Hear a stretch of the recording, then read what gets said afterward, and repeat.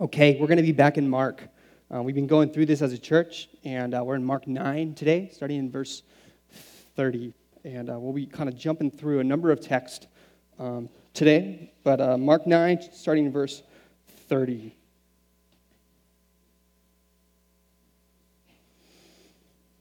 All right, it says, they went on from there and passed through Galilee, and he did not want anyone to know, for he was teaching his disciples, saying to them, the Son of Man is going to be delivered into the hands of men, and they will kill him.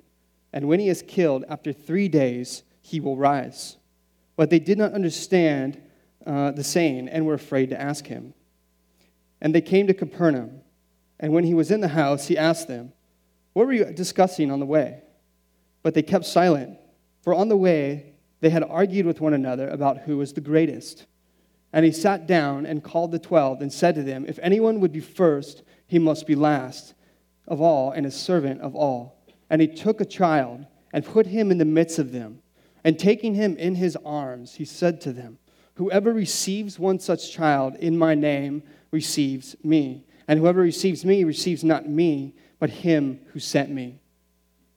I'm going to pray one more time. A lot of good prayer here. I'm going to pray for myself, pray for us to receive this word this morning. God, we just invite you.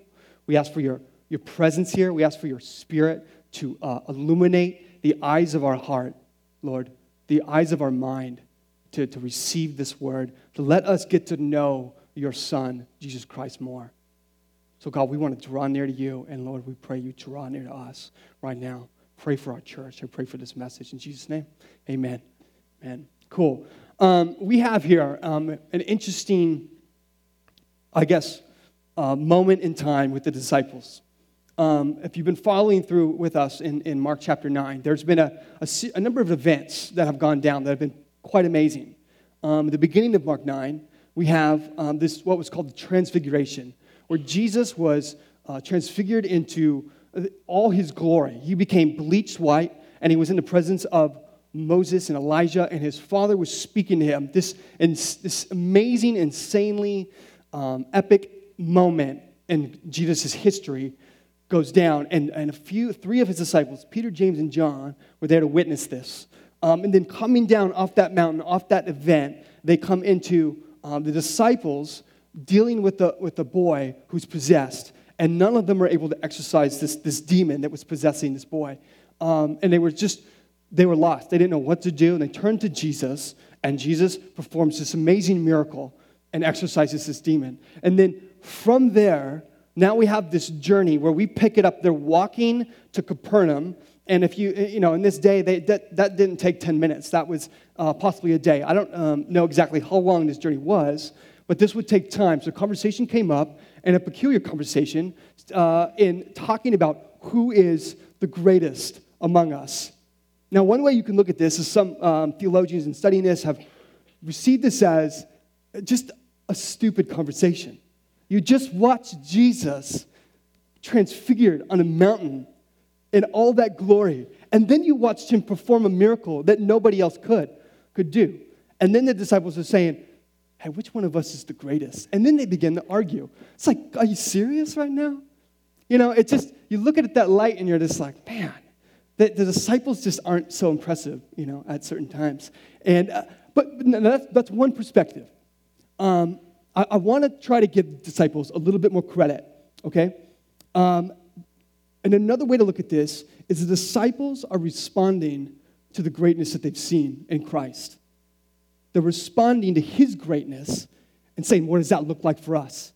And they begin to talk about it and work through this. And what does greatness look like for us, the followers of this great one?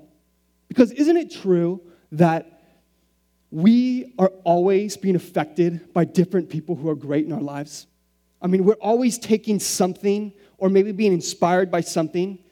And it might not just be people. Do you ever feel that inspiration when you stand, I don't know, on a mountain or at the edge of a sea, and you just witness, like, wow, that's big, that's great. And it does something to your soul that starts to stir, right? You start to feel something that, like, I want to be part of this greatness. I want to be a part. I'm feeling something right at this moment that's challenging me, that's refining me, that's spurring me on. Sometimes you'll just see figures. You hear about someone's story in their life. You hear about something great that had happened to them, and it inspires you to want to live that same story, that same life, right? Now, I think that's more so what's going on here than just a confused conversation among the disciples. I want to give them a little bit more credit, okay? And what is going on, they're aspiring to be like their maker. And it's woven into every single one of us to pursue greatness. The interesting thing about this whole passage I just read, and we'll kind of work through it here in a moment, but the interesting thing is that that Jesus doesn't actually rebuke the disciples for talking about this. He doesn't actually condemn them and say, no, you're not great, I'm great, let's talk about me. He doesn't go that direction.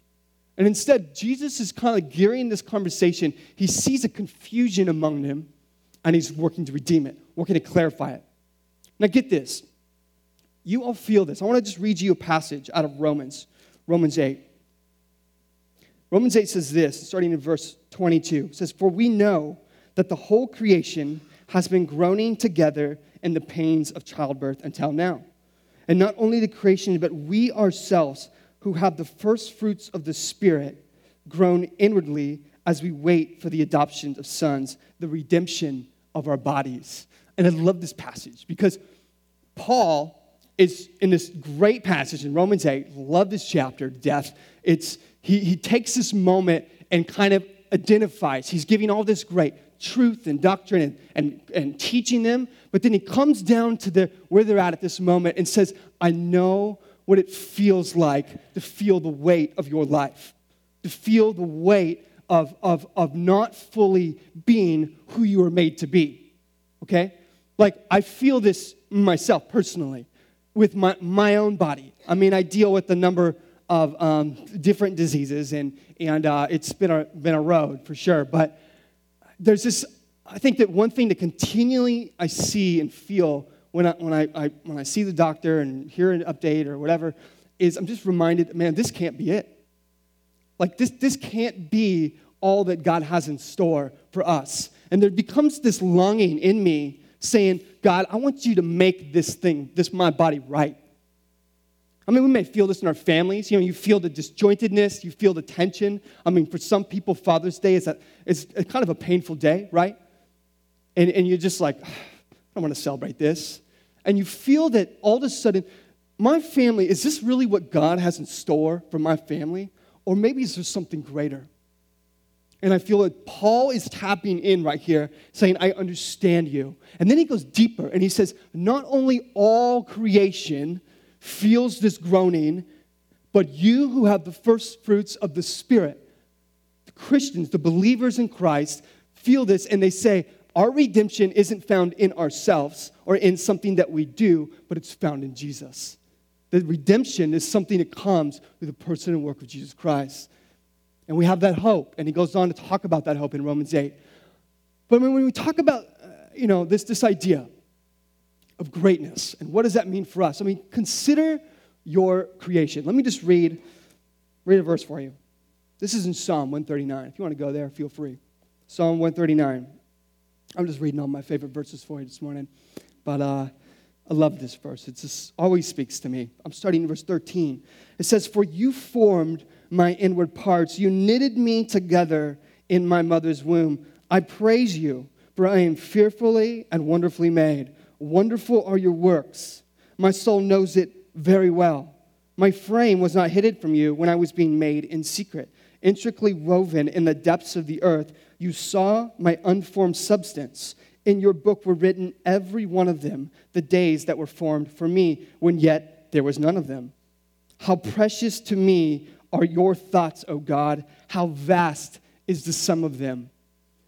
I love this text. I mean, David is writing this down and sharing this with us. This when he starts to wrap his mind around the immense thoughts and greatnesses and the ideas that God has in him, just for him, in his creation, it just blows his mind. And he starts to worship. I mean, he even goes as far as saying that God is forming our unformed substance. You know what that is? That's it. He's trying to wrap his mind around that God is creating personalities and character traits and quirks in people. He's so involved in every step of who you are. And David says, man, this is wonderful. How wonderful are your thoughts of me, God? How wonderful is it that you would think of me that specifically in my creation? So it is important for us as people to realize that God is not suppressing us and saying, no, you're not going to be great. You're just human beings. Remember that. Though we are, I believe that what God is going to give us in this word is that he's created us in his image to live lives that are supernatural, live lives that are beyond humanity, right? It's where we're going. It's where things are headed. And it's just part of adopting and starting to live in that kingdom now is to say that's not just something to come, but it's something Jesus is going to begin to implement in the disciples' life as he teaches them that discipleship comes with learning about the honor and the greatness that God has given his disciples. I mean, he's not performing miracles just to show off, but it's doing something to the disciples, spurring them on to live a greater life. They want it. They're longing for it. And at this point, they're having this conversation. What does this look like for us? What does it look like for me to live a life that's great? I mean, finally, when we think about creation, think of Ephesians 2. The end of, I think, verse 10, Paul says, we are his workmanship created in Christ. That word workmanship could go hand in hand with poetry or song. It's just so God is doing so much. He's almost writing this song, writing this poem in creating us. So please just own this. To realize you're not just random. Okay, James said last week I was in Malaysia shooting a wedding. It was quite a privilege. And we were touring around the day before, and we pulled up to this waterfall, and there's monkeys everywhere. And this girl that we were traveling with, she was like, wow, isn't that crazy that we came from that? And this monkey was like eating Funyuns, just in the dirt. And I was like, and my business partner was like, I just want to have a little bit more respect for myself than that. And I was like, amen. And I was just like, really? Let's have a little bit more respect and dignity for ourselves, because God does, okay? Because God sees us as his workmanship. We're not just we're not monkeys. Amen. Amen to that. We all agree. Okay, so it's just funny when you think of it like that. Seeing a monkey, I'm like, no way. I am not. No, that's not me. Okay, I hope not. You're like, I don't know, man. Okay, God's greatness. Now, this is a topic where the disciples are working through this topic and discussing it, and then when Jesus turns to them and says, what are you guys talking about? And they're ashamed. They're embarrassed by what Jesus had to say. And we don't know exactly that conversation, but what I'd like to do, I'd like to kind of take a few moments and talk about a few ways that I feel that we confuse greatness, that we pervert it or muddle it up, where it doesn't actually align with the greatness that Jesus is going to show us here. And so I wrote down 5 different ways that I see this. That I see this happening in our lives. I see it in the Bible. And the first is this, is that we pursue greatness. We use people to pursue greatness. We become good at this. We became starting to use people as leverage for our own greatness. You ever feel this, where you feel when you're around a certain person that you feel a little bit better about yourself? And when you're around other types of people, it kind of you want to distance yourself because they make you look a certain way? If we're honest, yes. We tend to use people in order to further our name. Now, I think that I know for sure that there were different characters throughout Jesus' story that were using him as leverage. I just want to see a miracle. I want to see a sign, right? But I'm not sure exactly how much the disciples dealt with this, but it's clear that I see this all around myself in my own industry. I have a business, and it's just, boy, in my industry of photography and movie making, it's clear that, man, people are constantly using each other to further their name, further their image, associating with certain types of people. And I don't think it's just my industry of work. I think that it's common among us to just almost jump off people. And so what's interesting about this story is when Jesus starts to try to give the disciples a tangible picture of what the right and true kind of greatness looks like, he invites this little child. And man, I'm watching this dedication. I just was like, that's it. I mean, James is just like the baby, and it's just like a cool picture that using this little child, I mean, you're not going to use this child to further your greatness and prestige and talent. Okay, another example. I'm not going to show up on a job with a bunch of toddlers from the children's ministry and give them a bunch of cameras. That doesn't look very professional to my clients, okay? In the same way that Jesus goes the opposite direction. Instead of identifying with the highest, Caesar, or whoever else was in power at that time, he invites this little child. And in the Jewish Talmud, there was actually writers that, in commenting about what laziness looked like, they would say it would be to do a number of things, and one of those things was to spend time with children was considered a waste of your day. So in the Jewish culture, that was something the women would take care of, and the men would occupy themselves with great things, with things that actually mattered. But Jesus goes the other way and inviting this child into his arms. Pretty cool. So using people for greatness. Next one. Comparative greatness. This meaning that we are taking people around us and doing this. Well, at least I'm not like that guy. At least I'm not dealing with what they're dealing with. And you feel a little bit better about yourself, right? We take people that we know are struggling more than us, and we just end up using them as a way to further and make ourselves feel a little bit more esteemed. This is all around us. It gets terrible. I've even heard people say, well, at least I'm not like Hitler. Like, whoa, congratulations, you didn't murder millions. That makes you a little bit better. But as drastic as that may be, we find it's easy to take people and not even knowingly, and maybe not even verbally saying it, in your mind, you're standing in line in Vons, and you're like, soy milk? Really? Hippie? It's like, here's my whole 2%, I like it thick and chunky. And you might feel as, I'm a little bit better. I drink almond milk, but don't worry about it. That's just me.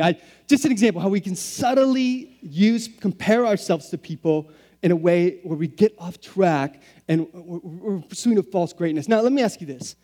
How many times, how long does that last for you?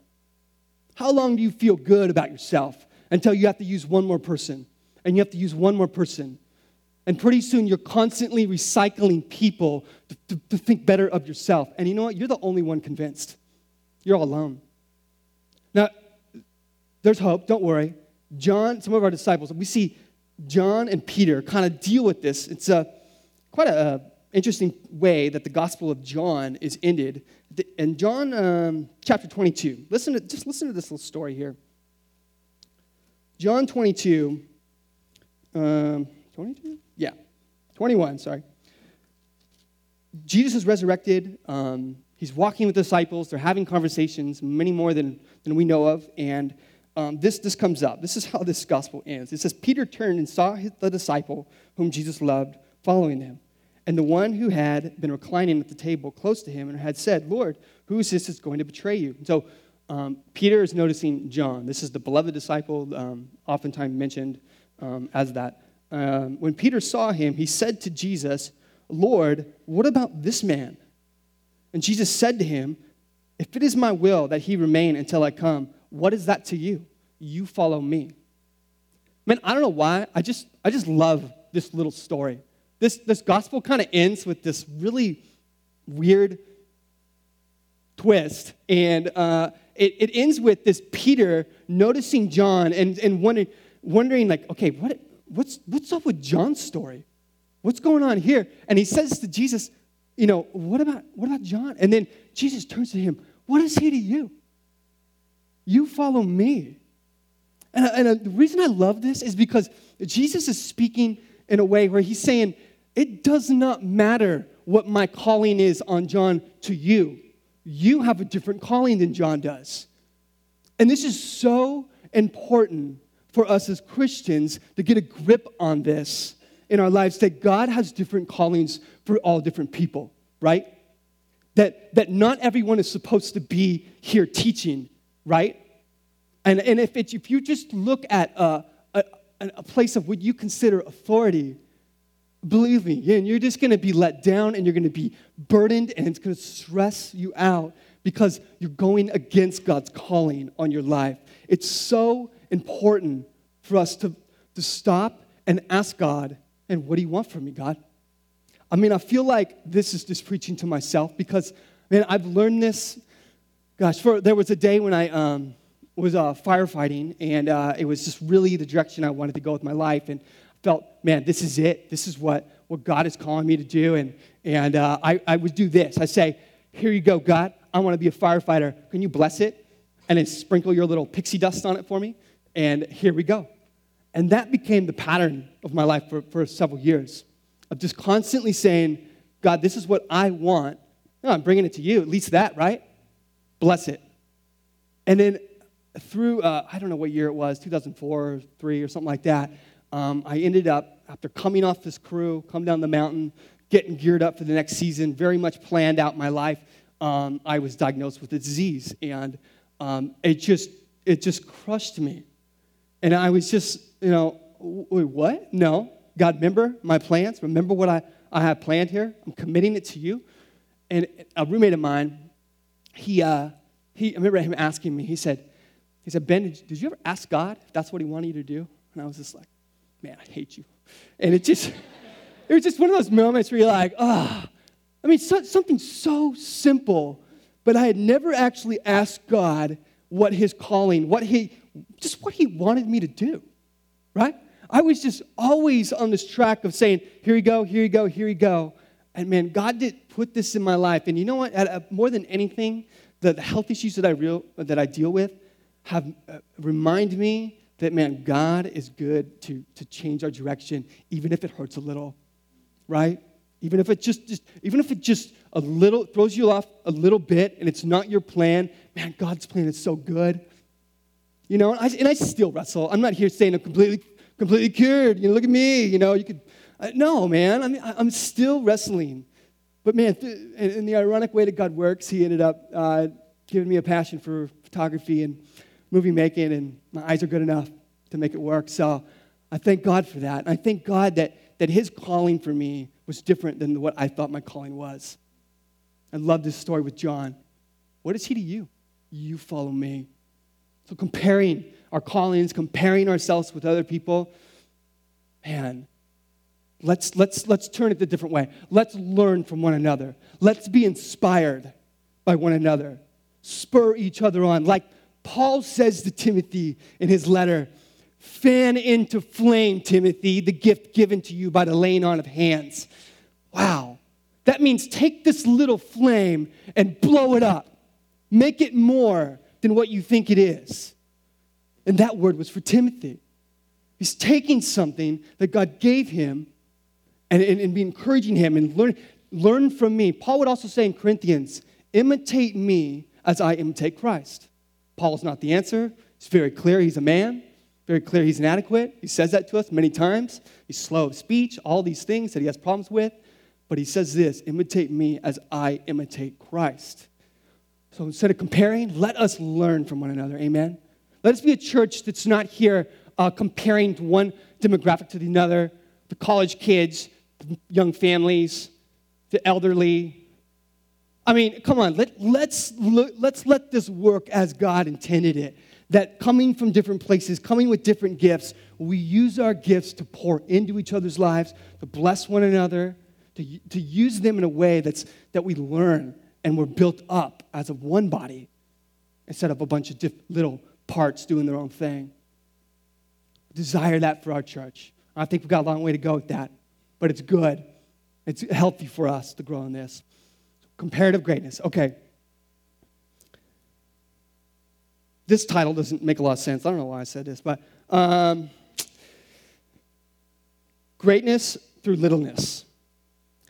I think oftentimes, for some reason, when we look at a text like this, we start to, okay, children, God wants me to identify with children. Maybe this just means becoming nothing, to the point where I just need to lay down and just pull away, pull out of the limelight, get in a place where I'm just not noticed. And I feel like we oftentimes equate humbleness with weakness, right? I think I do. We oftentimes equate that this idea of humility as being just nothing, okay? Now, get this. I want to read this for you. This is the story that I just read is actually mentioned in Matthew, Mark, and Luke. So this is a version, just something added that Matthew mentions. I think it's good for us to take in. Matthew says this, "Truly I say to you, unless you turn and become like children, you will never enter the kingdom of heaven. Whoever humbles himself like this child is the greatest in the kingdom of heaven." So what Jesus is doing here, he's saying, I want you to identify with children, not to become childish, but to become childlike. Now, this may be just a little bit, okay, how does this line up with what God is giving us in the Word to grow up in our faith, to become mature? That could come from Ephesians 4. Listen to this. It says, "Rather, speaking the truth in love, we are to grow up in every way into Him who is the head, into Christ." So the way that we reconcile this, becoming childlike, becoming mature, growing in our faith, is I think this. Jesus is using this child, not as to tell people to say, I want you to be a bunch of children. So some of you parents are like, are you seriously? You want me to become like my child? They're little demons. No way. I'm not doing that. But what I think Jesus is doing, he's saying, I want you to adopt the humility and the openness and the receptiveness of a child. I want you to pair that with your growth and your maturity in Christ, but you never get ahead of yourself. You always remember the child is someone vulnerable, someone weak, that's invited into the arms of Christ. Whenever we grow out of that and become proud, I'm not going to sit on Jesus' lap, I feel like we're missing the point. We're forgetting our roots, where God invites us in. We'll talk more about this, but yeah. There's much to say here. I feel this. A lot of times we can use this pursuit of humility and littleness and become somewhat of a weak, thought of as weak people and lay down. And we do this. Sometimes we'll treat the church as a place, as like a haven to protect us from the world. We treat the church like some place that we go and we separate ourselves from all the sin that's out there. And this is the problem with that, is what Jesus says. Jesus tells Peter, when he's establishing his church, he says, "Upon this rock, Peter, I will build my church, and the gates of hell will not prevail." Wow. And at that time, Jesus was standing in a place at a pagan temple upon this rocky surface and saying, we're going to set down right here, right where it's corrupted, right where child sacrifice happens, and we're going to do church right here. The church is something. This is not a place to hide, okay? You're not doing yourself any good if you're just trying to not sin by showing up on Sunday, okay? The church is a place where we get equipped, where we grow, encourage one another in our faith. Get this. I was sharing, I was so random. I was in Malaysia last week. I can't believe it. We had the great privilege of flying over there and filming this wedding, and it was just an amazing experience. This couple, they were Malaysian, and they had this Malay wedding. It was all these new things I'm just unfamiliar with. And after the fact, we spent all this time, flew in on Tuesday, and I had like 2 days with them before having to get back. And we shot their wedding, and then after the wedding, I mean, they were just so stoked and so thankful we're there, and we were just honored. And they're like, "Would you just come out with us and enjoy some time?" And yeah, man, we're leaving in the morning. Like, why not? Look at this. I'd love to hang out with my Muslim friends. And So we jump in the car and we drive downtown and they pull into this bar, restaurant on the beach, and we're sitting there, and I was just like, it just hit me as I'm sitting on this little mat in the sand and having a drink with this guy named Kuda and his wife Illy, and it just hit me like, wow, God, has brought me all the way here and put me in this random country, and I get to sit down and get to know this Muslim guy. I was like, this is crazy. And it just was like this. I was like, this is definitely not my scene. Okay, I'm not saying that let's all go and find a saloon and just camp out and see what happens. I'm not saying that. But I'm just saying God had opened the door for me to spend some time with this guy. And it was just eye-opening to me. A lot of other random stuff happened. It was just some guy from the UK who's like wanted a picture with my mustache. And I'm like, what about me, man? What do you use me like that? And then he was like, oh, I want to introduce you to all these girls. And I was like, no, it's cool, brother. I'm married. And he's like, well, you'll just eat from one item on the menu? And I'm like, actually, yeah, I eat steak every day. Love you, baby. So it's just, I was just like happy to say that. And like, he just doesn't get it. And I was like, you know what? I kind of like being in a place where it's just kind of weird and twisted. I love you, but I'm glad I don't hang out with Christians all the time. I'm glad that my business has allowed me to spend a lot of time with people that don't know Christ, even Muslims. Wow. Thank you, God. I just feel that the Lord had opened a door for me to be in a place. I want to be purposeful in that. And I want to just challenge you. Just what are the places, man, that God's putting you so that you might just be purposeful and be light? Now, I'm not saying like, by the end of the night, I had him on his knees and praying with me. That didn't happen. But I trust that God planted a seed. And I believe that my purpose for being in Malaysia was more than just to film a wedding. Amen. I hope so. Because that can't be the pursuit of my life. Just getting the job done. This is more. And I was talking with a friend right after last service, and we're talking about being purposeful with the kingdom. And it's like, I want to be purposeful with this much of the kingdom. Then I can be purposeful, or this much with my business. Then I can spend all the more with the kingdom. What if being purposeful with the kingdom was business, ministry, family, life, our pleasures, our hobbies, our intimacy? What if everything was purposeful for the kingdom instead of segmenting it and saying, this is God time, my time, work? You know what I'm saying? I just feel like there's more for us to open up to in living in this kingdom of God. If we go back to the garden to understand this pursuit of greatness, we see it very clearly with Eve, right? We see Eve buying into this idea to become like God. Pursue greatness, pursue something more. She wants it. It's a good desire in her, but Satan is twisting it at this point, tempting her. Now, what I want you to notice, though, what is Adam doing at this point? Nothing. He's just there. He's doing nothing. He's simply letting his wife be tempted and confused and pulled away from the plan of God. And what does he do? He runs. And I feel like it's easy for some of us to just say, I just don't want to speak. I don't want to be offensive. And let me just say this. Maybe humility is using your words as agents of protection and change and speaking them, like Paul says, truth and love.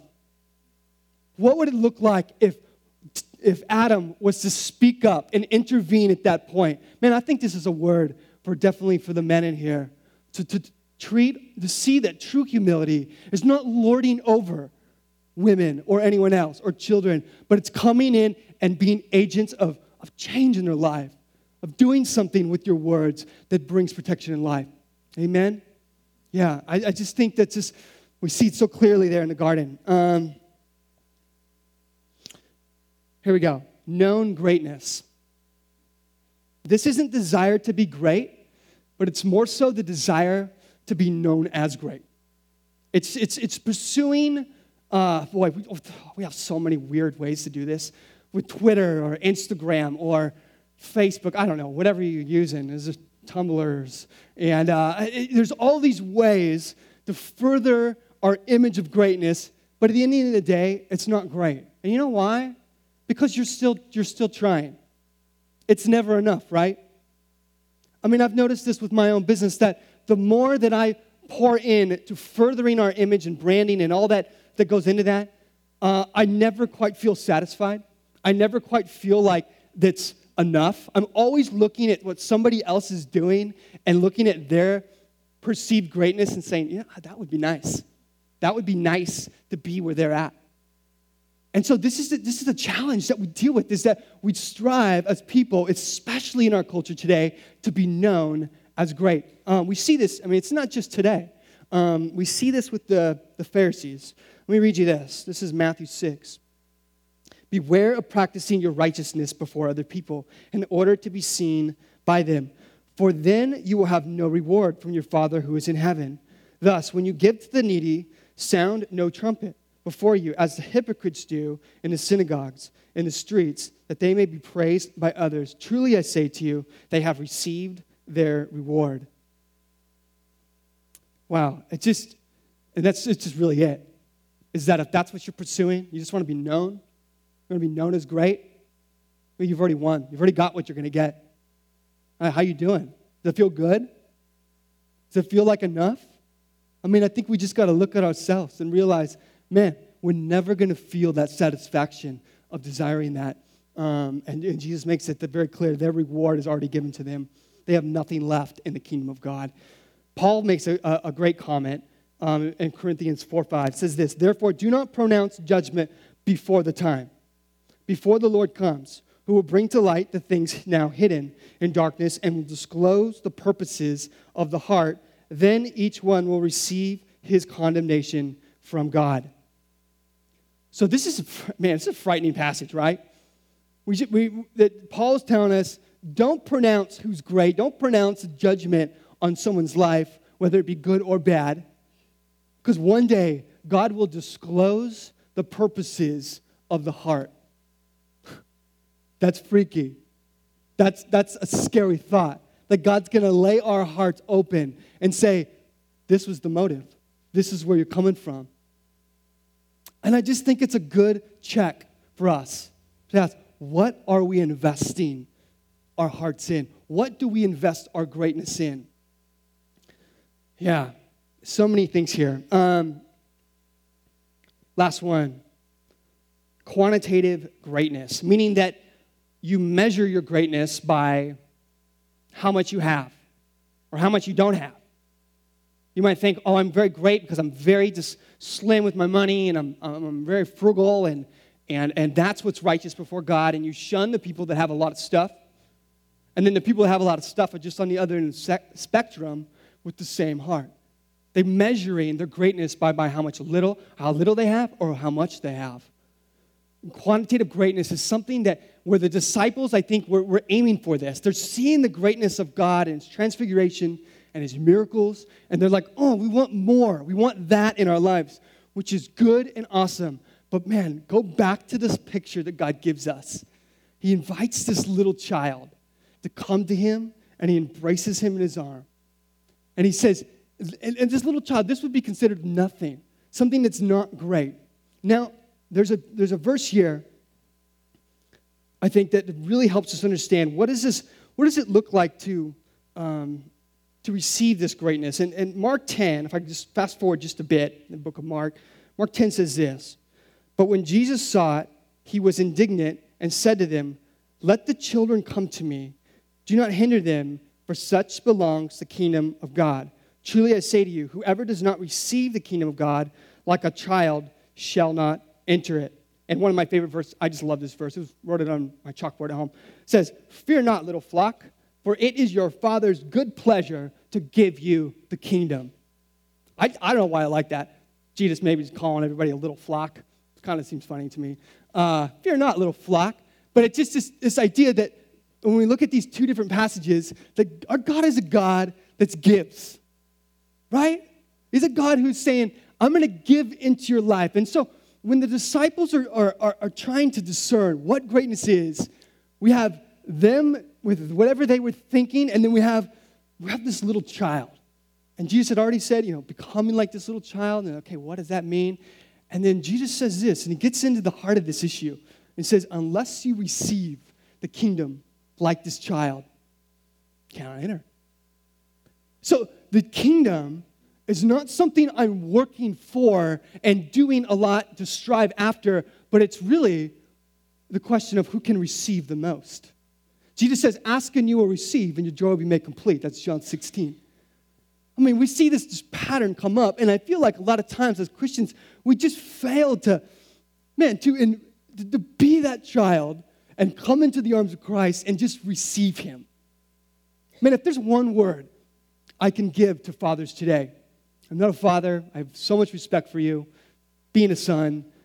But one thing we take from this text is Jesus is giving this child himself, giving him his embrace. And he goes on in Mark and says, if you want to receive this child in my name, you receive me. You want to receive Christ, gentlemen, fathers? You want to grow in that? Receive little children. This is a reason why our church is so much about children's ministry and youth ministry. It's because we have this opportunity to be Christ and give children Christ by opening our arms to them and giving them the love of Christ. The greatest thing you can do for your children is give them Christ. Give them Christ. Just the best thing. I love it. And I think Jesus exemplifies it perfectly for us in this text. I'm like dying of thirst here. Hold on. Okay. Let's keep going here. Okay. I think, this idea, we skipped a part of this chapter. And I really believe that the best way to read through the Bible is to read it in context. And this is what I mean by that. We have a tendency to just kind of pick and choose different verses that we like and maybe just post them up and say, yeah, this is good, I love this, I identify with this. But sometimes what happens is we fail to take in the fullness of a text, take in the full context, the full story of a text that's building around it. It's just so prevalent in our day that we like to, authors and great writers and great people that we esteem as great leaders are so good at this, of neglecting and just taking verses as little candy canes, little pieces of sugar, and giving them to people. But at the end of the day, it does not satisfy. I pray that as our church grows, that we have a taste for more than just candy and little bits and nibbles here and there. Man, let us eat. Let's eat the Word of God, the full bread and meal that God has in store for us. Man does not live by bread alone, but by every word that proceeds from the mouth of God. Amen? I believe, and I firmly believe, that all Scripture is God-breathed and given for reproof, for correction, for the building up, so that the man of God may be thoroughly equipped for every good work. So, and this is the story. I'm ashamed to share this, but I've shared it with my youth, and I think it makes sense. When I was young, I used to watch this show from the 80s called My Little Pony, okay?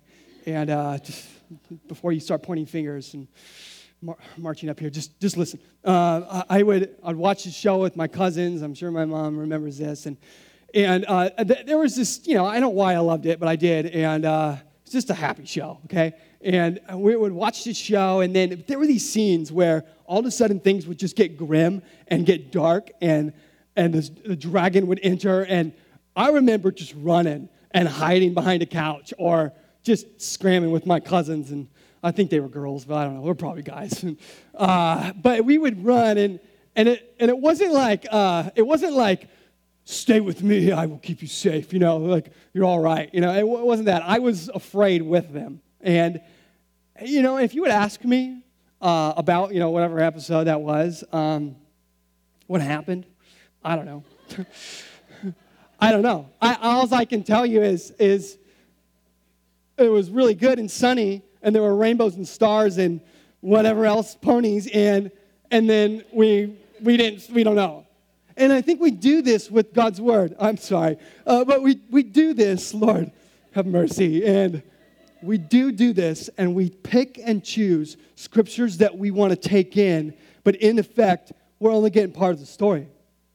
We do this especially with the Old Testament. Oh, that was the God of the Bible. Those are his early years where he was just a little, he was figuring things out with humanity. Really? I mean, do we enjoy the Old Testament, Leviticus, in the same way that you enjoy the New Testament? I hope so, because David says himself, your words are like honey on my lips. That's the Old Testament he's talking about there. Isn't it interesting that he's like, this actually tastes good to me? So let's just do this. Let's invite God to give us his full counsel. Give us his full counsel. And this is why I mentioned this. The beginning part of Mark 9:30. Let me read this to you again. They went on from there and passed through Galilee and did not want anyone to know, for he was teaching his disciples, saying to them, the Son of Man is going to be delivered into the hands of men, and they will kill him, and when he is killed, after 3 days, he will rise. I believe that Jesus, before even getting on the road, gives this sweet word to his disciples, this prophecy about what he's going to do. The second time he's mentioned this, he gives this to them as they enter into this question of who's great, of what greatness is.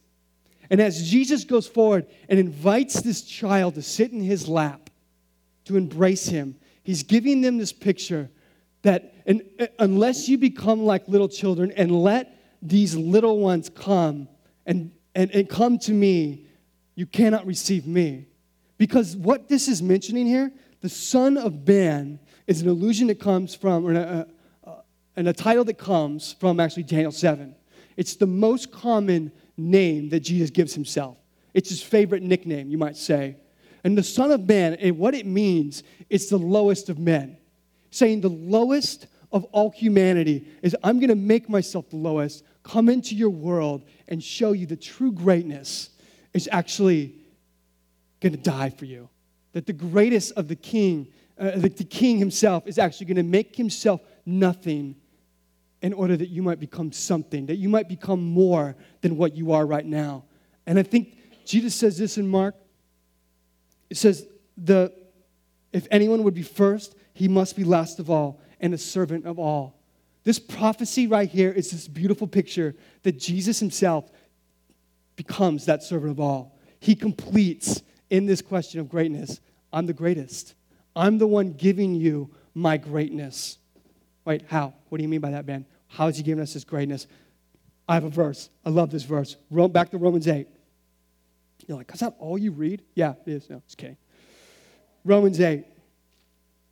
If I could just find it. Here we go.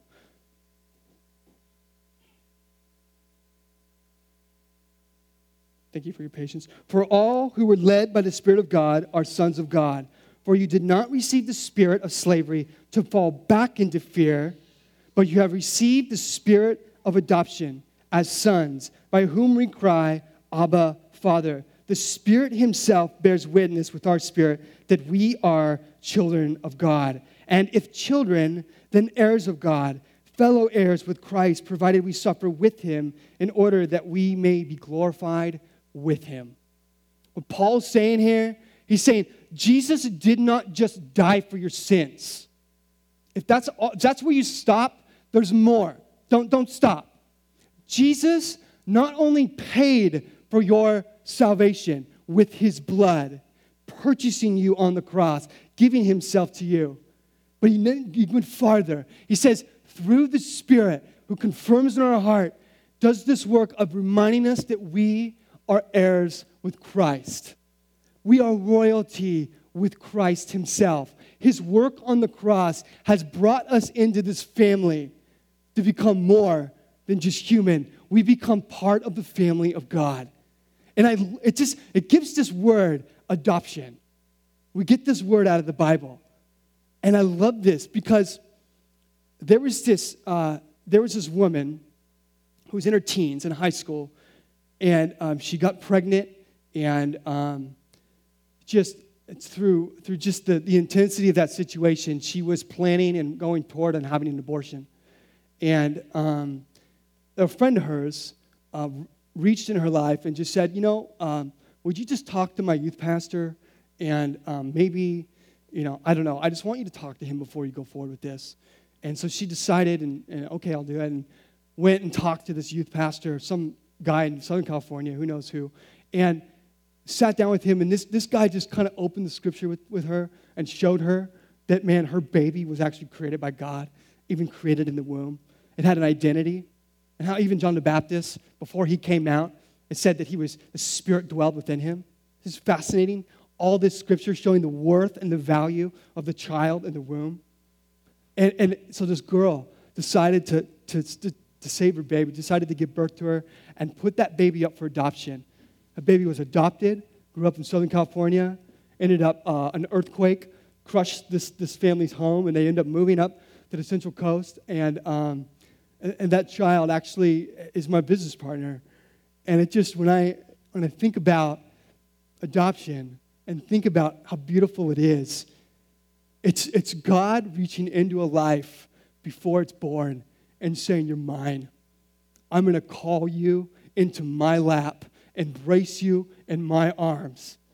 You who are not recognized, who aren't noticed, who have nothing to give me, you have the most to receive because you have nothing. The kingdom is yours because I'm a gracious king and I love to give to my children.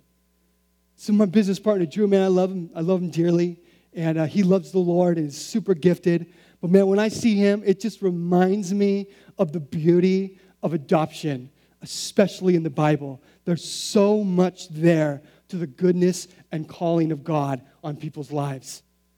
And he's an example of that to me. He was a nobody. He was going to be aborted. And adoption saved him and gave him more, gave him family.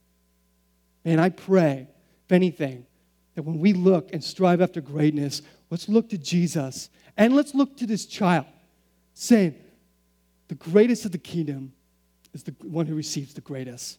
And let's receive Christ this morning. Let me pray for you. Yeah, Lord, God, I just thank you for this church, this opportunity to open the Bible and get to know the heart of our King, Jesus.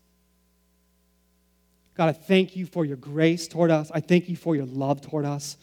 I thank you for adopting us into your family. And God, I pray for anyone in this room that does not know you, that isn't part of your family. God, I pray that you would just grab a hold of their hearts right now, Lord.